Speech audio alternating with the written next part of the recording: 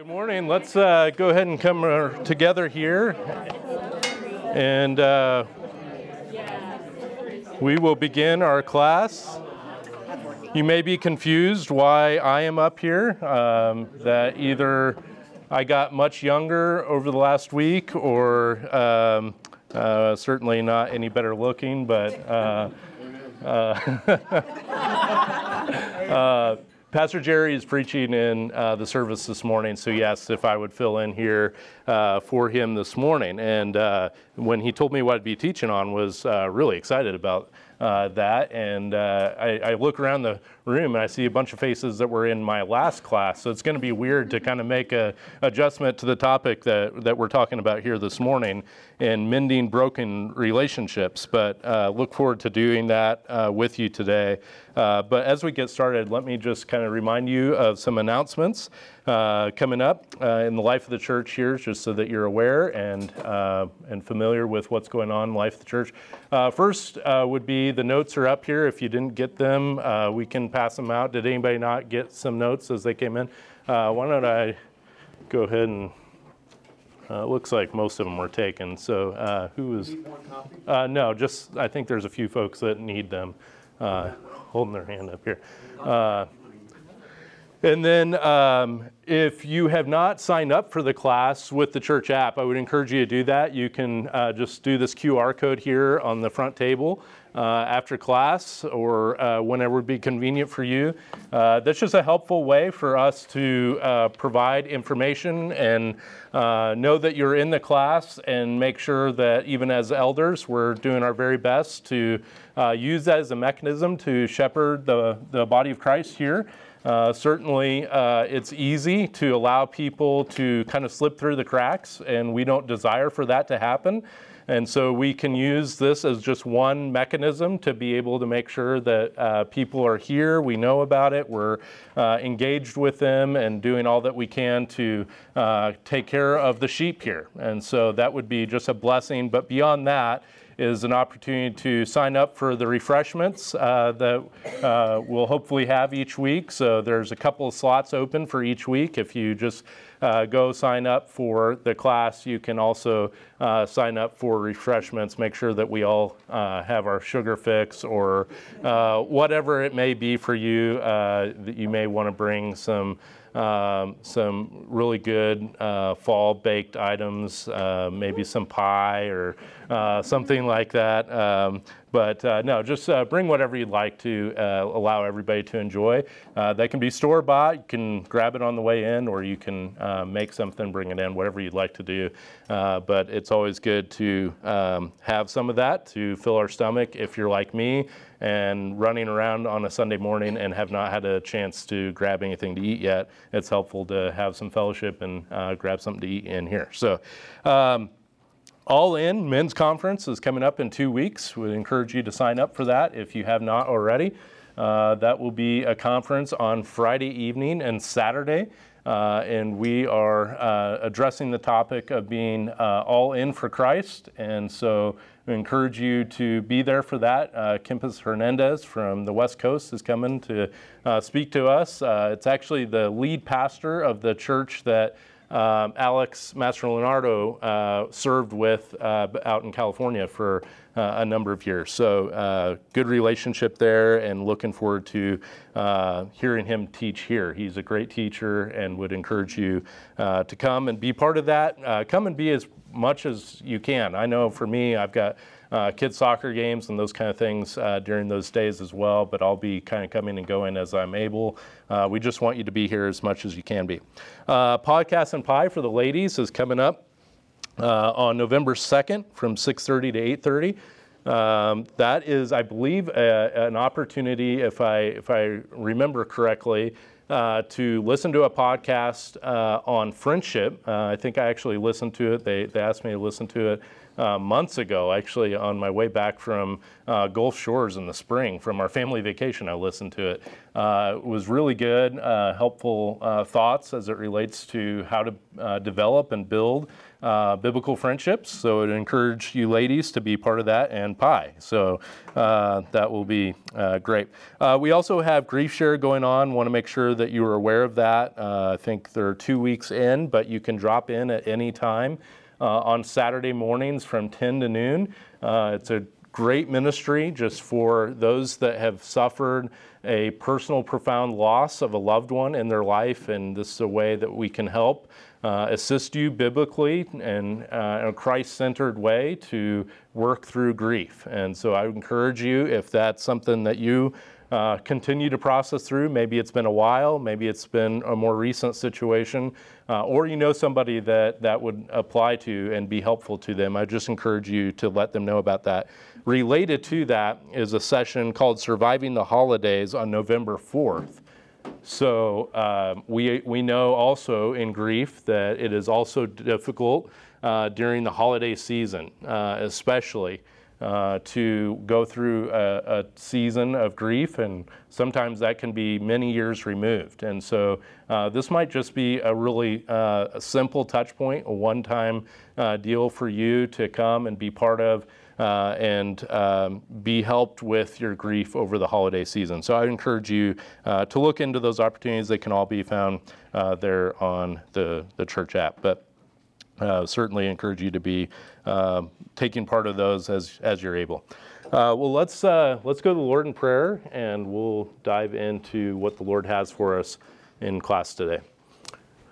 Father, thanks for this time and this opportunity to be gathered together. Lord, thank you for the privilege of coming to your word and seeking to understand how we can heal broken relationships. And Lord, that we do that not first and foremost through secular and even psychological means, but Lord, we first and foremost do that through looking at the scriptures and what you have taught us about the significance of relationships and where do these broken relationships come from, and how do we therefore go about mending them and restoring them and to a better place than maybe they are today. Lord, we pray that you would help us as we think about this. Lord, a room full of people here really is a reminder to us all that we are all impacted by broken relationships. We've all had these things come in to our lives, and Lord, you bring about these things for our own good and for our sanctification. We pray that you would help us even as we think through these things. Lord, for those that are even raw this morning with perhaps a relationship that's currently broken and maybe even recently, Lord, we just pray that you would use not only our time this morning, but over the next few weeks to help them process through the situation and relationship in such a way that would bring you honor and glory, and that it might bring true healing. And so, Lord, we pray towards these things in Jesus' name. Amen. Well, irreconcilable differences refer to a significant disagreement or conflicts between two or more parties that cannot be resolved or reconciled. We hear this term in the news. We hear it as it relates to people that have gone their own ways in a marriage or in business or whatever the case may be. And these differences can be related to all kinds of issues in a person's life or in the relationship. Maybe a difference in values, a difference in beliefs, differences in goals, or needs that are fundamentally perceived as incompatible or mutually exclusive. And when faced with these irreconcilable differences, it becomes challenging or seemingly impossible for the parties involved to find some common ground or reach a compromise in the relationship, and so they go their own ways. And in various contexts, such as relationships, interpersonally, legal matters, negotiations, irreconcilable differences can lead to a discussion and a decision to separate and terminate the relationship and to end discussions without any kind of resolution. And really, that's the worst possible situation, right? Where we just go our own ways and decide, okay, well, it is what it is, and we just are going to leave it at that. And sometimes, in a broken, sinful world, that's all that we're left with. And sometimes, unfortunately, that is the end of the matter. But should that be our goal? Should that be our objective in our relationships? And this is what we want to think about together this morning. And really, my goal and time with you would not just be to speak to you, but I want to draw you out and talk together. And what do you think the contributing dynamics that result in the inability to achieve reconciliation? What are your thoughts? What are those kind of contributing dynamics that maybe you've experienced, maybe you've seen from a distance, whatever that may be, that you have witnessed in your life to lead to these kind of relationships that are broken and even unable to be put back together? What are some things that you've seen? Yeah, back here. Pride and selfishness. Okay, pride and selfishness. Okay, very good. Virginia? I feel like the first thing that comes to mind is James 4, where it says what causes fights and, Yeah, go for it. We're going to go there today and spend a lot of time there, but go for it. What Yeah. causes quarrels and good. fights among you? Is it not this, that your passions are at war within you? You desire and you do not have, so you murder. You covet and you cannot obtain, so you fight and quarrel. You do not have because you do not ask, and you ask and do not receive because you ask wrongly to spend it on your own passions. Okay. All right. So how would you summarize that, Virginia? Selfishness Okay. and a desire to, not a desire to honor the Lord, I guess. Okay. All right. Good. So pride, selfishness. What else? Yeah. I think it's Luke, kind of new in the Bible, but I think it's Luke where Jesus says, "I come by sword," or "come with sword for division." Okay. Not to bring peace. Okay. And for somebody new to all of this, I thought, wow, that's just not what I thought it was. But when you go and try to share the gospel, that's exactly sometimes what happens is division, Okay. even among your loved ones. And the rest of the scripture was something like the daughter will be against the mother, and the Yeah. child will be against the father, and it will be in your own family. Yeah. And those people you love, but if you try to share with them and they are adamant about it, division comes. So Okay. kind of a different, Yeah. it's kind of a different message, but Yeah.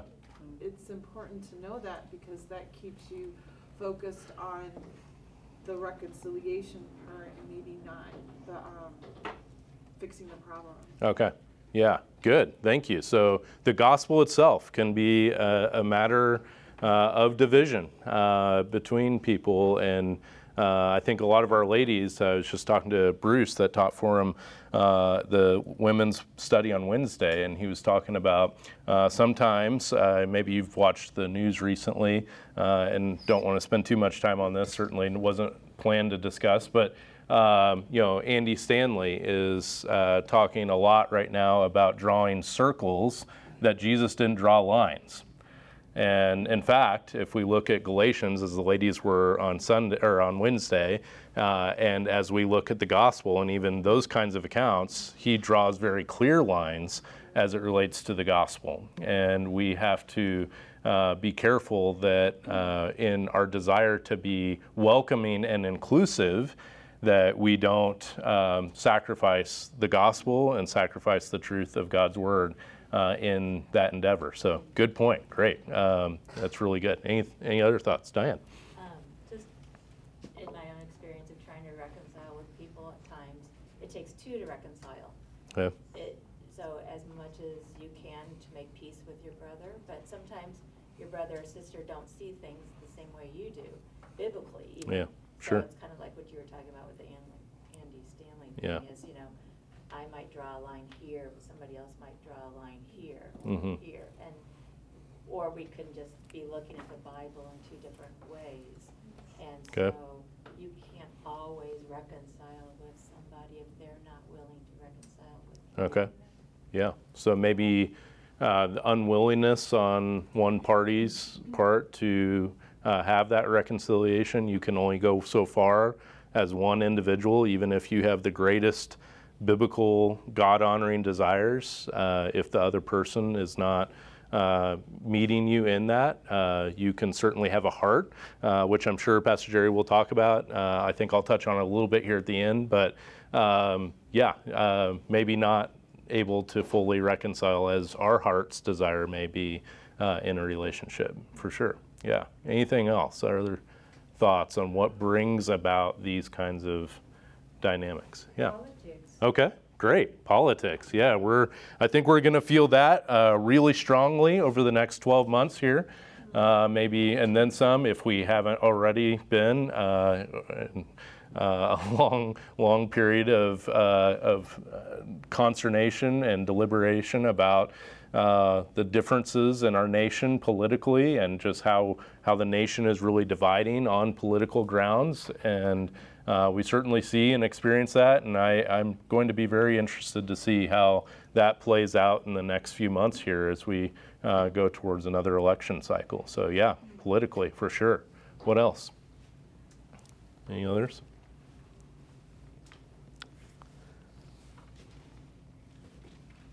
Yeah, Kimmy.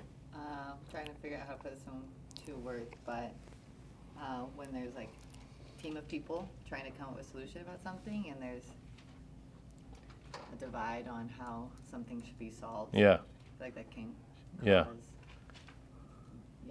divide, and also what's it called when you never give a grudge? Okay. Yeah. Grudges. Yeah. Sure. Yeah. So working in a team, whatever kind of team that may be, and you begin to have differences of opinion on how a solution should be arrived, you find yourself in a broken work relationship of one kind or another within that team. So yeah, good. I don't think someone said this, but miscommunication. Like Okay. just not understanding Yeah. each other. Yeah, just plain and simple miscommunication where you think that, there's times where I've been in conversations or discussions where you're actually agreeing with each other, but it's like this, like, what's happening here? Like we're agreeing, but we're seeming like we're not agreeing, and there's just this miscommunication happening in that process, or you just assume perhaps the worst of the conversation or the discussion. And those kind of things can create that. So the possibility for relational damage, destruction, and even death really is various. There's so many versions and demonstrations of how this can look and how it can become an issue in our relationships because of our sinfulness. And as we kind of begin here, the first point is the genesis of relational conflict. Number one there, the genesis of relational conflict. The possibility of these damaging relationships really began before even creation began. And the first fractured relationship occurred when an exceedingly beautiful angel declared to himself that he would be like the Most High God. And this separation of relationship between God and Satan is symbolically described for us in Ezekiel 28, 12 through 18. If somebody would like to just go ahead and turn over there and read that. And then I'd like to look at Isaiah 14, 12 through 14 as well. Who would take Ezekiel 28, 12 through 18? Ezekiel 28, 12 through 18. Somebody read that? Any takers? Oh, Mike, thank you. And then Isaiah 14, 12 through 14. Who might take that one? Okay, Ash, thank you. Go ahead and read that when you get there. Sure. Ezekiel chapter 12, verses 28. Ezekiel 28, 12 through 18. Sorry, I might have misspoke there, yeah. 28, 12. Okay. Son of man, take up a lamentation over the king of Tyre, and say to him, thus says the Lord God, you had the seal of perfection, full of wisdom and perfect in beauty. You were in Eden, the garden of God. Every precious stone was your covering, the ruby, the topaz, and the diamond, the beryl, the onyx, and the jasper, the lapis lazuli, the turquoise, and the emerald, and the gold, the workmanship of your settings and sockets, was in you. On the day that you were created, they were prepared. You were the anointed cherub who covers, and I placed you there. You were on the holy mountain of God. You walked in the midst of the stones of fire. You were blameless in your ways. From the day you were created until unrighteousness was found in you, by the abundance of your trade, you were internally filled with violence, and you sinned. Therefore I have cast you as profane from the mountain of God, and I have destroyed you, O covering cherub, from the midst of the stones of fire. Your heart was lifted up because of your beauty. You corrupted your wisdom by reason of your splendor. I cast you to the ground. I put you before kings, that they may see you. By the multitude of your iniquities and the unrighteousness of your trade, you profaned your sanctuaries. Therefore I have brought fire from the midst of you. It has consumed you, and I have turned you to ashes on the earth, in the eyes of all who see you. Okay, thank you. And then Isaiah 14, 12 through 14. Ash? How you are fallen from heaven, O Lucifer, son of the morning. How you are cut down to the ground, you who weaken the nations. For you have said in your heart, I will ascend into heaven. I will exalt my throne above the stars of God. I will also sit on the mount as a congregation on the farthest sides of the north. I will ascend above the heights of the clouds. I will be like the Most High. Okay, thank you. So really here in the context of Ezekiel 28, this oracle is directed against the prince of Tyre, and yet his sin was to claim to be divine. He said, I am God. If you look back at verse 2, but God said, you are man. And because of this presumption, the prince would be killed by his enemies, and thus providing his mortality and proof of his mortality.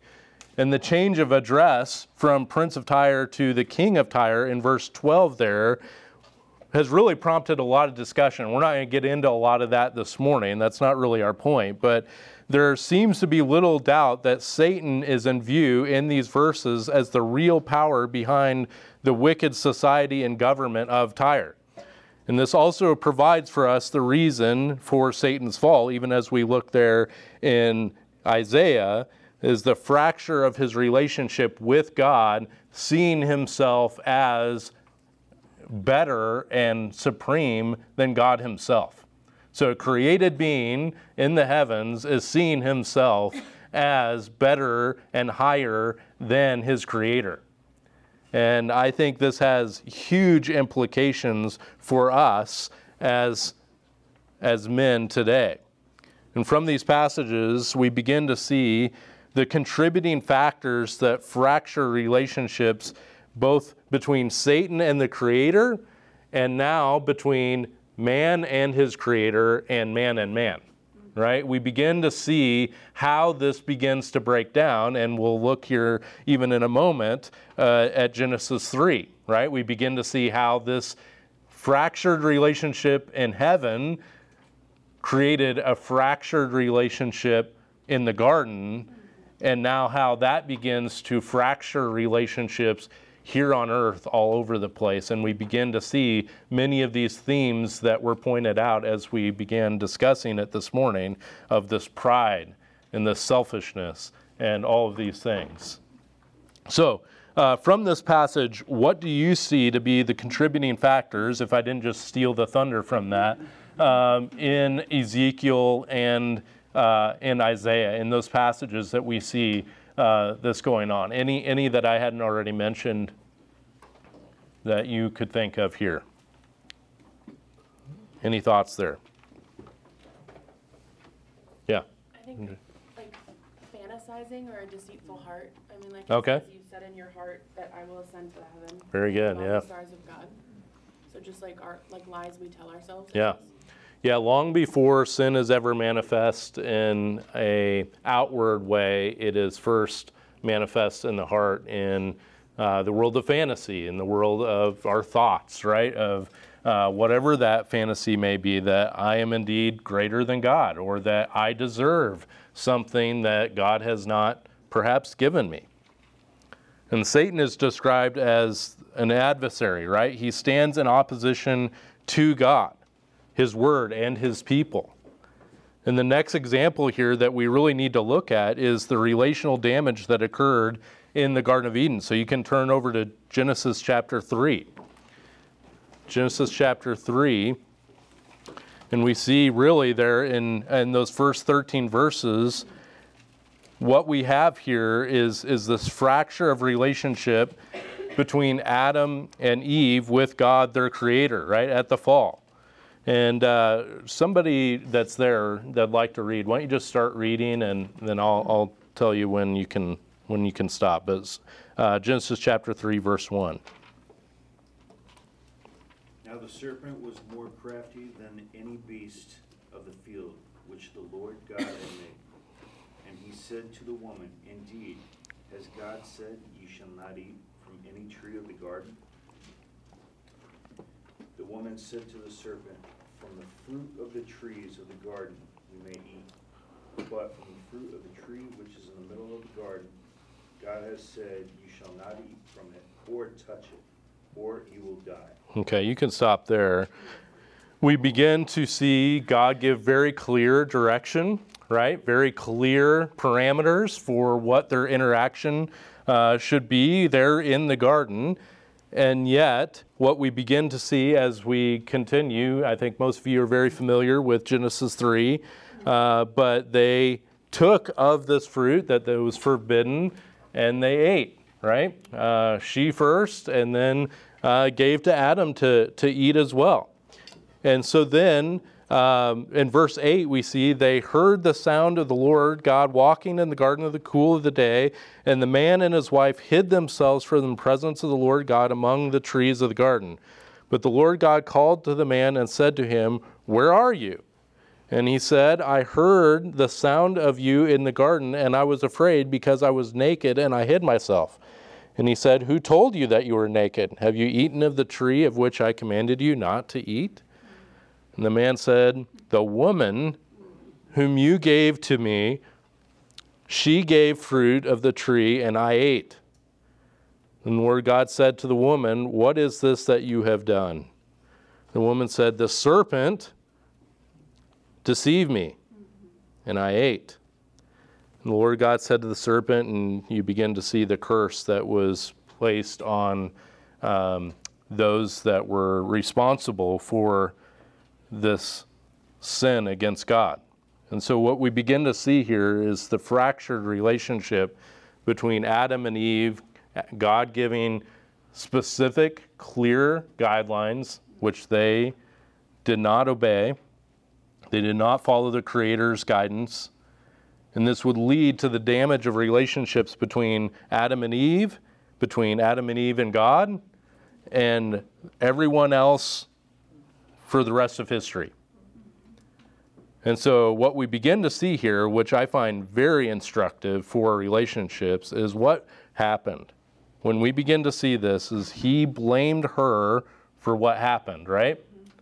So first Adam is blaming her, and by extension, blame God that you gave me, right? So that woman that you gave me, that's why. So there's just in the immediate response, there is blame shifting both of the woman and God himself. And so here we see not that much different than what we saw in Ezekiel and in Isaiah, right? As we immediately begin to see these people blame shifting and seeing themselves really as standing over God in authority. Right? We see Adam standing over God in authority to say, I mean, really, you think about this. How dare Adam? Yeah. But let's not get too prideful, right? Too quickly, because we do the same thing. right? We do this in so many ways that we can begin to talk about. But and not too long after the fall, the first family then experienced the ultimate expression of sibling rivalry, right? We see that in Genesis 4 with Cain and Abel. And we begin to see this jealousy that takes place and all that this sin begins to introduce into relationships. And so in terms of the fall of Adam and Eve into sin, how did it come about and how was it mishandled? How do you see this understanding just these verses here of how this situation was mishandled? Or maybe the way to think about it is how would it be rightly handled? And then we can therefore see the mess and how it was handled. What are some thoughts? Thoughts that you have? Yeah, Diane. I think the first one is looking at Jesus' model when he was tempted in the desert using Okay. God's word correctly, rightly, Okay. and how the distortion of God's word to begin with, first from the serpent, and then transferred to Eve, also using that tactic. Yeah. And then you can go back to your Ezekiel passages too. Is Lucifer distorted how God created him and wanted him to function, and just the distortion of God's word, I feel like, is very destructive. This is an example, but we see that today too. Okay. Okay. Yeah. I think oftentimes that we could look at this, especially back in the garden. The serpent is trying to draw her eye to the one thing that she was told that she could not have. And she focuses then on that, not necessarily on the word of God. Now she does quote it, but still her desire is for the one thing, and then what that one thing, that forbidden thing, can do for her. Okay. We too, often, we say, especially this time of year, we should say that we should be grateful. We got our own season of Thanksgiving, and we see the fall colors, the harvest and everything. We should be grateful. But even in Ezekiel, God mentions the fact that Lucifer, he was in Eden. You have this, you have that. All of these things that we would see as so precious, as beautiful, as splendid. But he's not grateful for. Yeah. Oftentimes, we are not grateful for the things that we have been given by God. We look at the one thing that we cannot have, and we set our desire upon that. And say, even if I just had that, then it would be this way. But the consequences of that way is sin and death. Yeah. Very good. Yeah. Let's apply that, seek to apply that a little bit as we're in this class on relationships. How does that then play out in relationships, and how does that begin to create relationship conflict and brokenness? Any thoughts on that? Well, we may want a thing, like I said, and think that if we just had maybe that type of spouse. Okay, Or that good. type of home, or that type of job. Okay. And when we set our hearts on those destructive things, Yeah. we never think about the consequences that may play themselves out in those relationships that we hurt and sometimes even create so much damage that you can't even see your way out of that mess. Only God can do that. Yeah. And then sometimes you might have to just accept the fact that, like someone said in here, it may not work out. Yeah. You just might have to wait on the other side of eternity, let the Lord work it out then. Yeah. Life is a vapor. Yeah. okay? Yeah. And look forward to that. Yeah, good. Well, I really like some of the specifics. So yeah, house, marriage, those job I think you mentioned, those types of things, begin to unfold into relationships in such a way that can wreak havoc that you're mentioning. Any other ideas or thoughts on that, Cindy? What goes Yeah. along with that is it begins with comparison, comparing Yeah. what you have to what you don't, to somebody else. or Yeah. whatever. So Okay. wrongly comparing Yeah. comparisons, I think, Okay. in marriage or whatever. It's Yeah. just, then your flesh feeds that. Okay. So comparing, good. Other, yeah. I Renee. actually thought that it's, like, I was immediately thinking, oh, what does that stem from? And I thought expectation. Like, I think expectation a lot of times in relationships, and whether it's friends or your spouse or whoever, like, there's an abundance that person is doing for you, but if you have that one thing in your mind of what you expect them to do, and even if they're doing all of these other things, all you can see is that they're not doing that one thing. Yeah.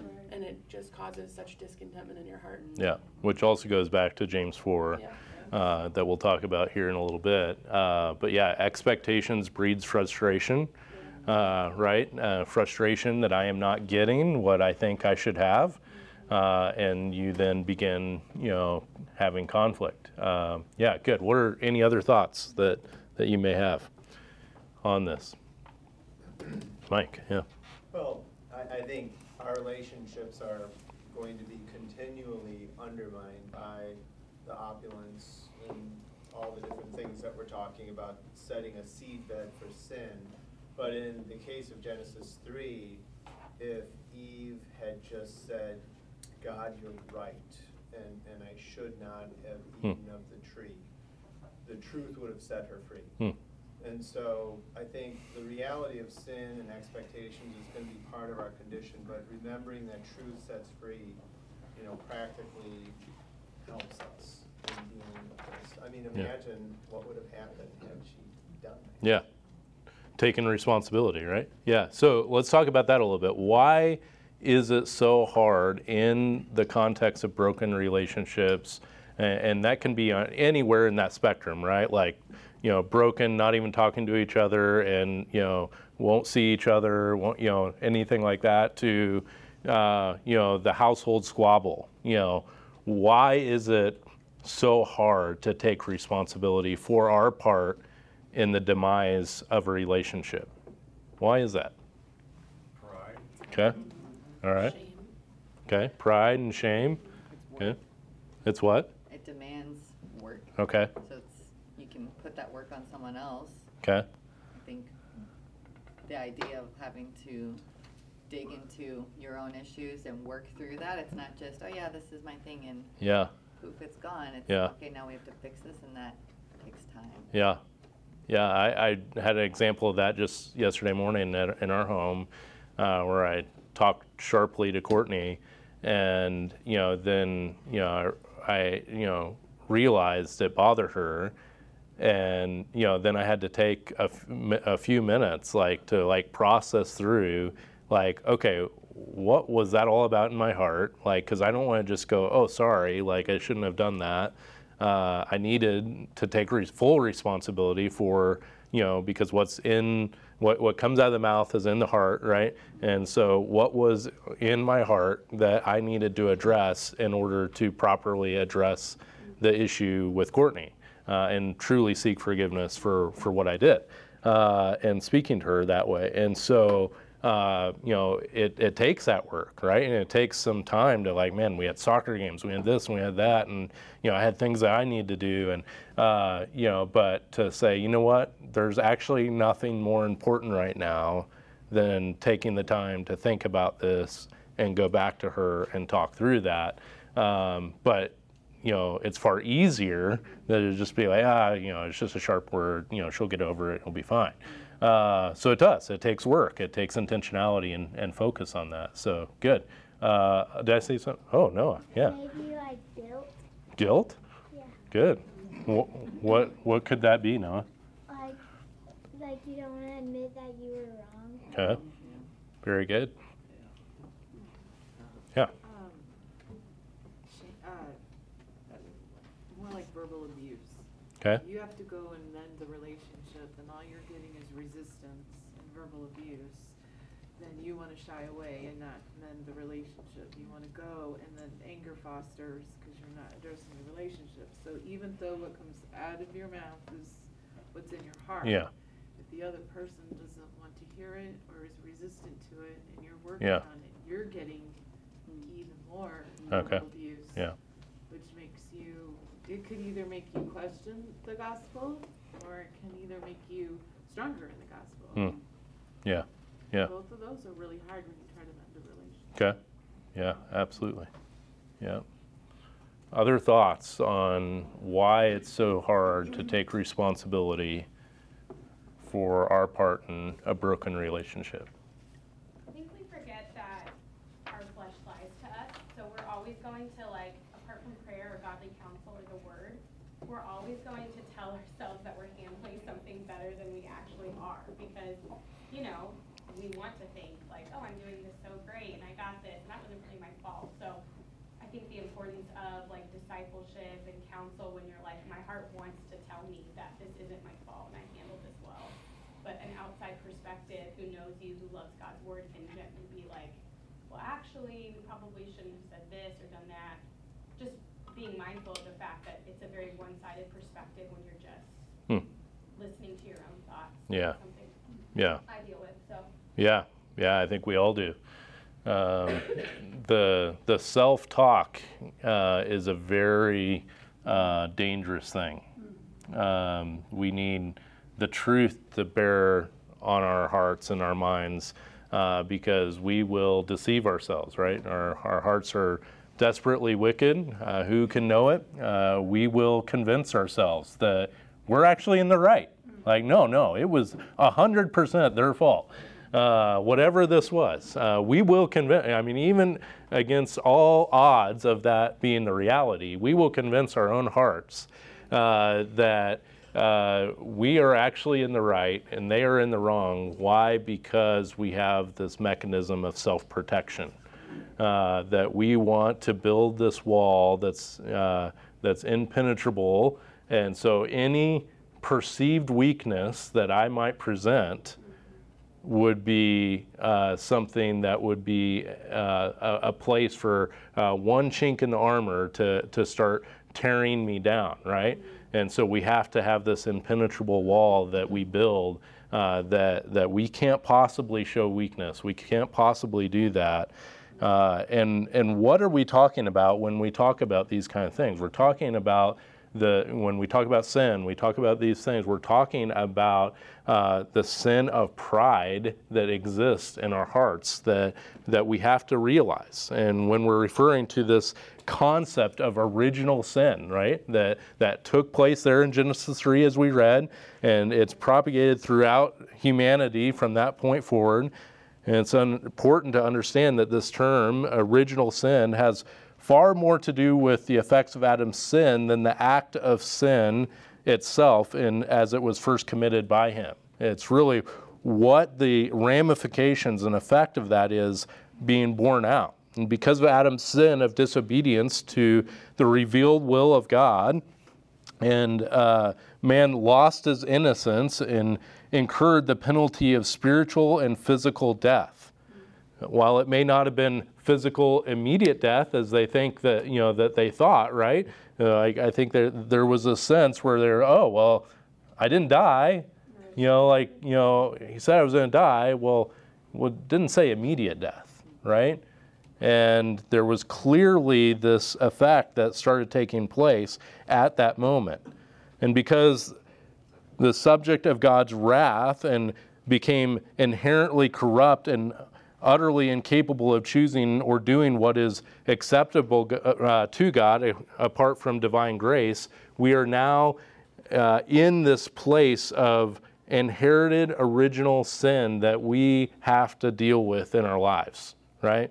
Because of original sin, people are not born basically good. And we have to accept that. We have to acknowledge that. We're not essentially good in our nature. We are born with a bent towards sin and rebellion. And so we have to acknowledge that, even as it gets later in our lives, as Molly was saying, that Jeremiah 17:9 says that your heart's still desperately wicked, and who can know it, right? Like this is where we are in life. And we come into this world as this prepackaged sinner, right? Vipers and diapers, I call them, right?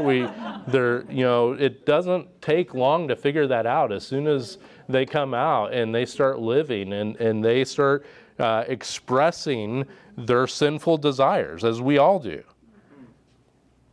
And everybody is born under the curse of God's law, and all break his commandments through our sin. And there's no difference in the condition of our sin due to age, our ethnicity, our gender. We're all depraved. We're all in this place that we stand condemned before God's law. All human relationships and systems that we function in and institutions have been affected by sin. And so it would do us all well, especially within the context of broken relationships, to acknowledge not that I am likely right, but that I'm likely wrong. That I want to approve and look to the relationships in my life as most likely my perception, my outlook on this is at least, at a minimum, skewed by my own sinfulness. I may not be completely categorically wrong, but my perspective and my outlook upon this relationship is likely, at a minimum, skewed. And theologians describe the product of Adam's sin as total depravity. This may be a term that is familiar or not to you, but it really speaks to this total inability to do that which is glorifying to God.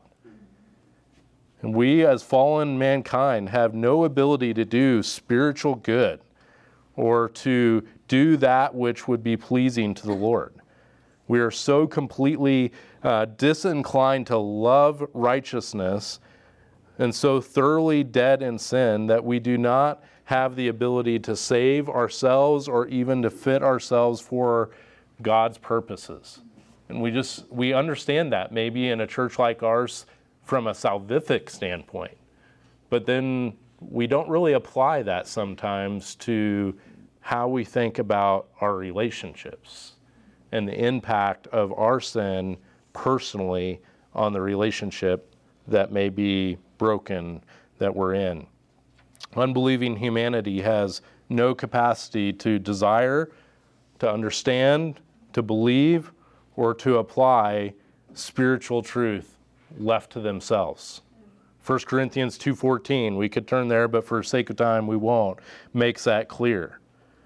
Therefore, we are born condemned, and our personal actions and choices only worsen our condemnation, right? So we're already condemned as we come into the world, but then we begin in action, to make that worse and worse and worse and worse, and it accumulates over time as we interact with not just our own person in the world, but other persons in the world, right?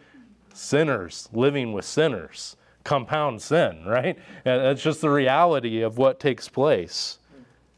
And so God's common grace restrains us from total chaos. It's really a wonder how we function as well as we do.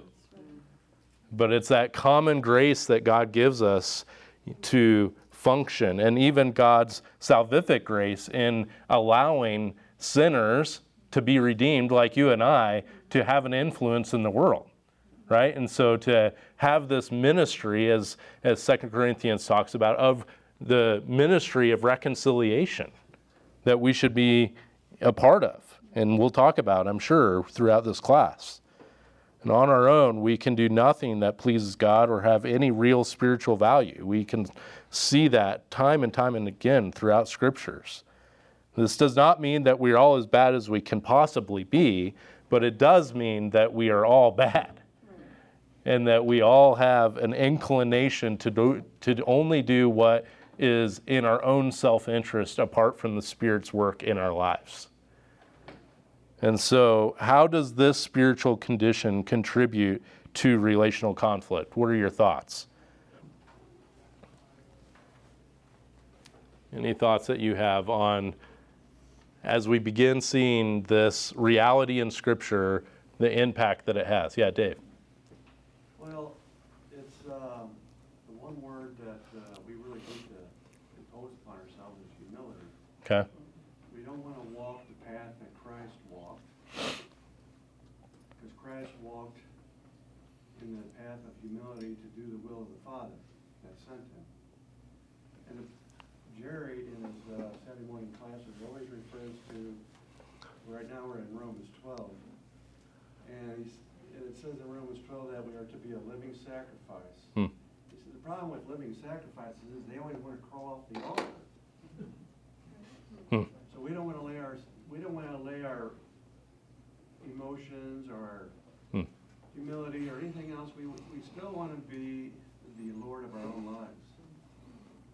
Yeah. So we really have to take these things to the cross and nail them to the cross. So good. Yeah. Yeah, I want to crawl off that altar all the time, right? Yeah.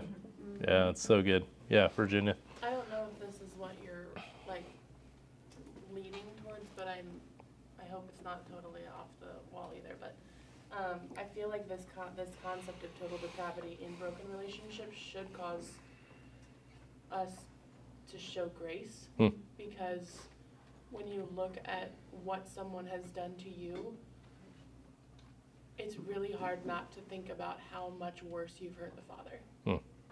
And then to just think, the mercy that's been shown to me, how can I turn to this person and not show them the same mercy? Yeah. Love it. That's so good. That will really come to play as we talk about how to mend these broken relationships. Left to ourselves, right? We don't have the grace, the power, the motivation to extend what you're talking about. It's only when we recognize ourselves in what we've been recipients of by a Holy Father that we could possibly begin to see how that would impact our relationship with someone else. Yeah.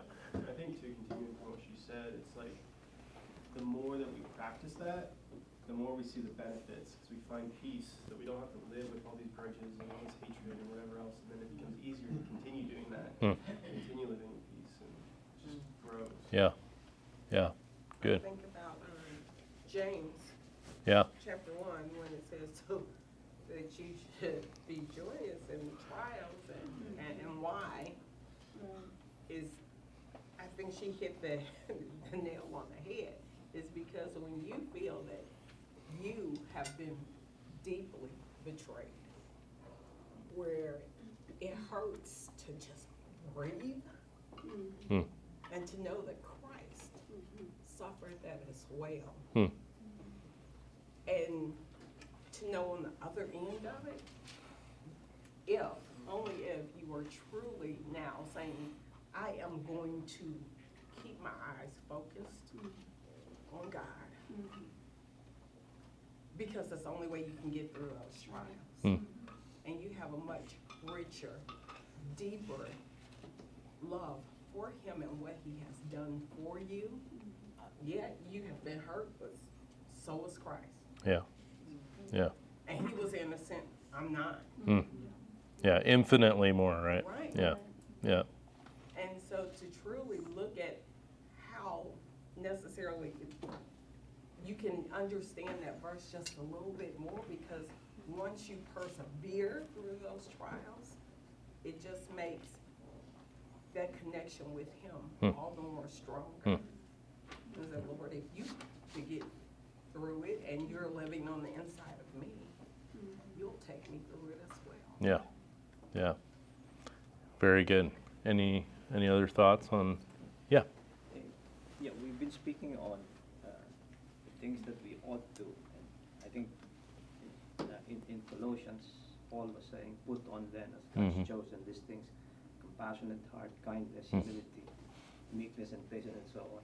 And a couple of verses before that, he says something like, which I think is, put to death, therefore, what is earthly: because before you can put on something, Yep. I guess what he's saying, it's the same guy who says, the things I want to do, I don't do, and the things that I want, the things that I do, I don't want to do, but the things that I do, or the things that I want to do, I don't do. And then his conclusion is, wretched man that I am, Yep. who will free me from this body of death? And it's a call to death. It's a call to death of ourselves. And you say, why is it difficult? I don't think it's difficult. I think it's impossible. It's impossible for myself to put myself to death. So good. And that word death, because there was a book on, again, I remember this, Bonhoeffer, in one of the chapters, he writes, the introduction was, when Christ calls a man, he bids him to come and die. And man, in our sober moments, we know what is right. In our sober moments with the Spirit. But when we go out there, moment by moment, there will be lapses. There will be things that we do. And again, I go home every day and say, how impossible is it, Lord, for me to live that life that you call me? Impossible. Yeah. Yeah. Very good. Thank you. It's almost too in some conflicts where you almost want to tell the Lord, Lord, but I have a right to feel this way. Yep. And it's almost as if you would say, oh, really? You have a right, compared to his death. Yeah. Perfectly innocent one. Yeah. Suffering what he did. Yeah. And we think we have a right to feel anger towards someone or hold bitterness towards someone, Yeah. Yeah. Well, let's move over to our second point, the source of relational conflict, and spend a little bit of time here as it relates to a passage. I think we can go fairly quickly through it because we've talked about it substantially already through James chapter 4. James chapter 4, 1 through 3. What is the source of quarrels and conflicts among you?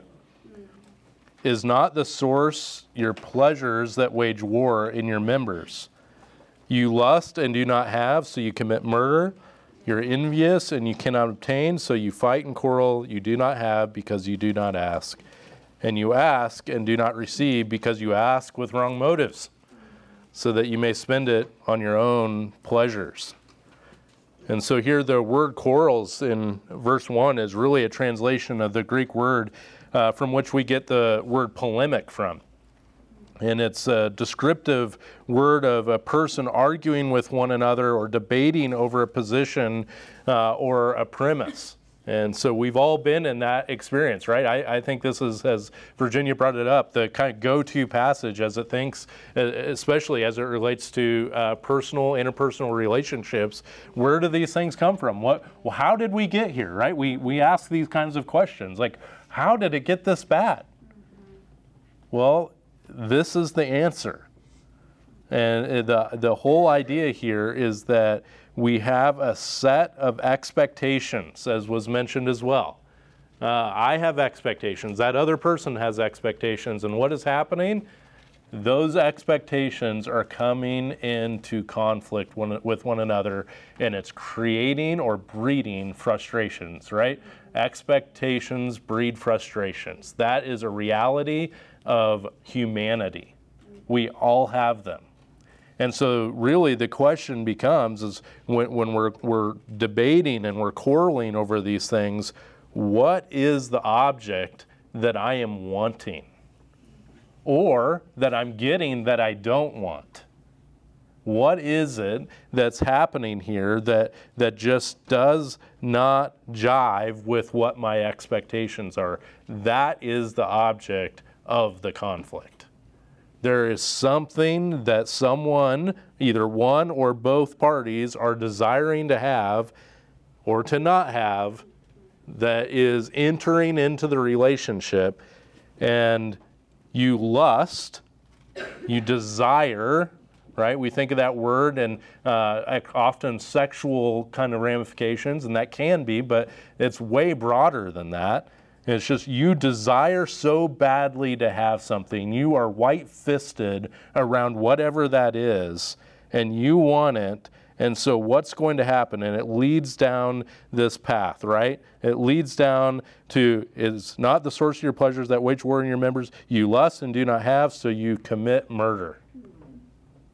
Right? So the ultimate end of not getting what you want is you commit murder either in your mind, which is, in Jesus' words, what? It's murder.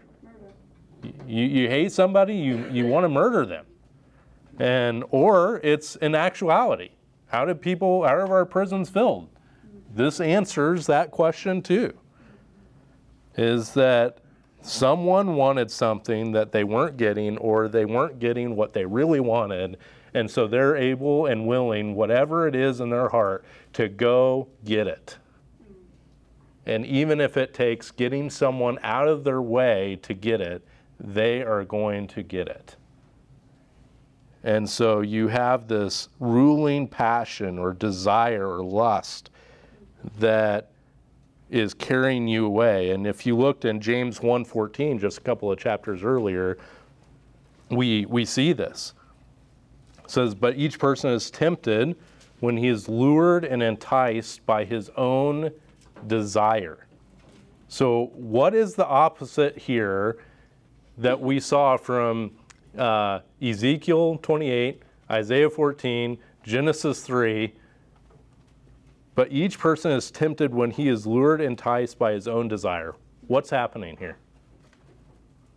It's putting the weight of the burden of responsibility on me,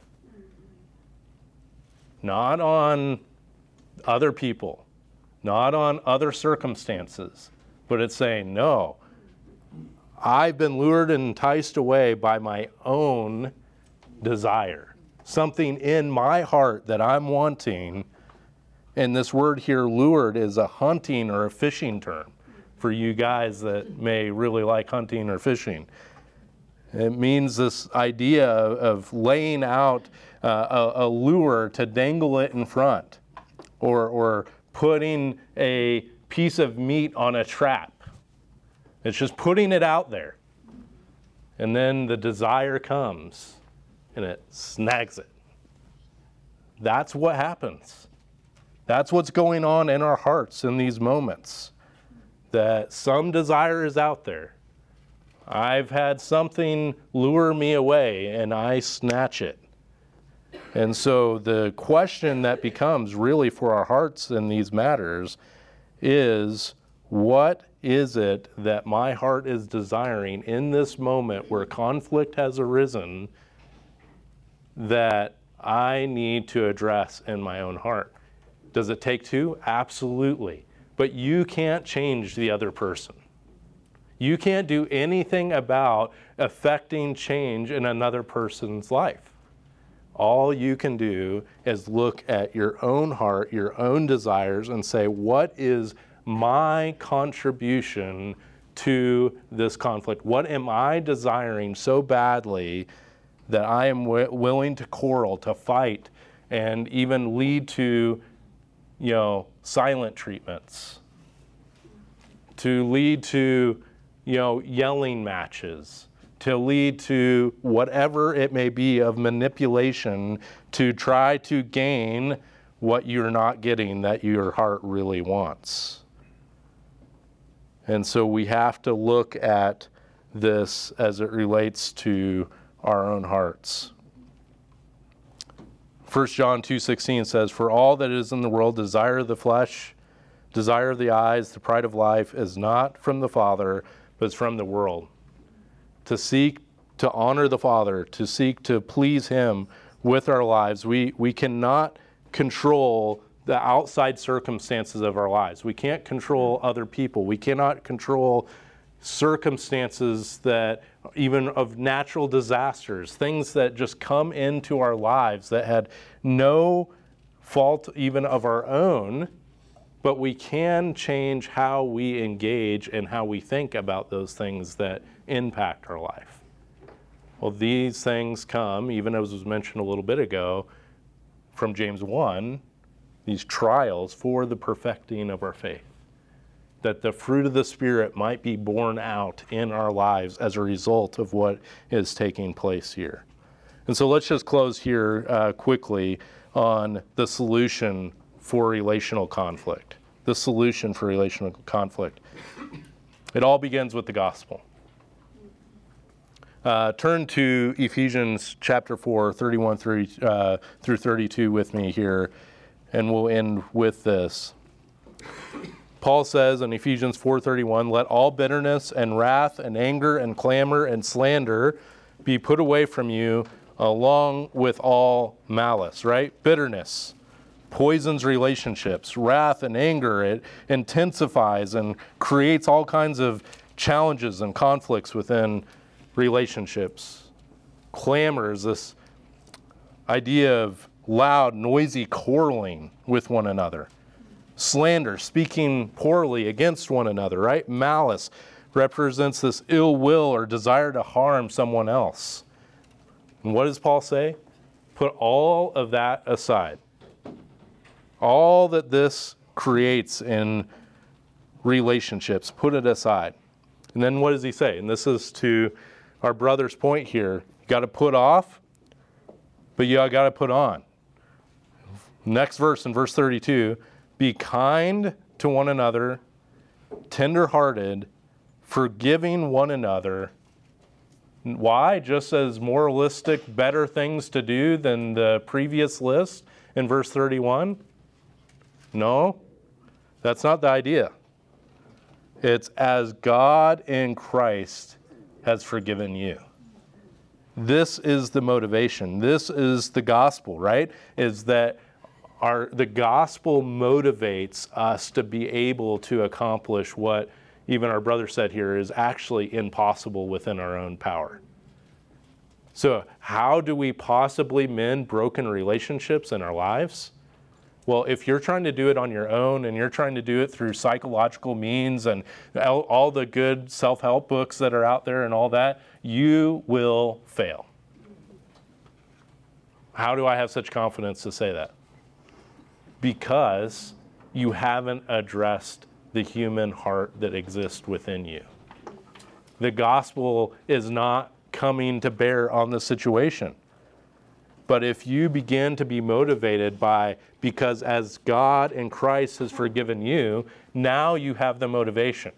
Now you have, as we talked about even a moment ago, the ability to recognize that whatever harm has been done to me in this relationship, it pales in comparison to what Christ, my Savior, has dealt with for me, right? In all of this, he did not revile in return, but he entrusted himself to the Father. That's the power to heal broken relationships. To acknowledge that it's not in me. I don't have it. It's only in Christ and the power of the Holy Spirit that I can accomplish true change in my own heart. And that is the only chance that I have of true change in my broken relationships. Let's pray. Father, thank you for your word. Thank you for showing us where these things come from. Lord, left to ourselves, we would not understand the source of our conflict. But Lord, you have given us clearly where these things have come from. We see it, we experience it, we see it in our own hearts, our own lives, relationships that we have. So Lord, we just pray that you give us the power through the Holy Spirit to enact the change that you would desire in us, to put off those desires and those deeds of the flesh and put on the desires and deeds of the Spirit. Lord, we pray for your help to empower us, to motivate us towards that end. In Jesus' name, amen.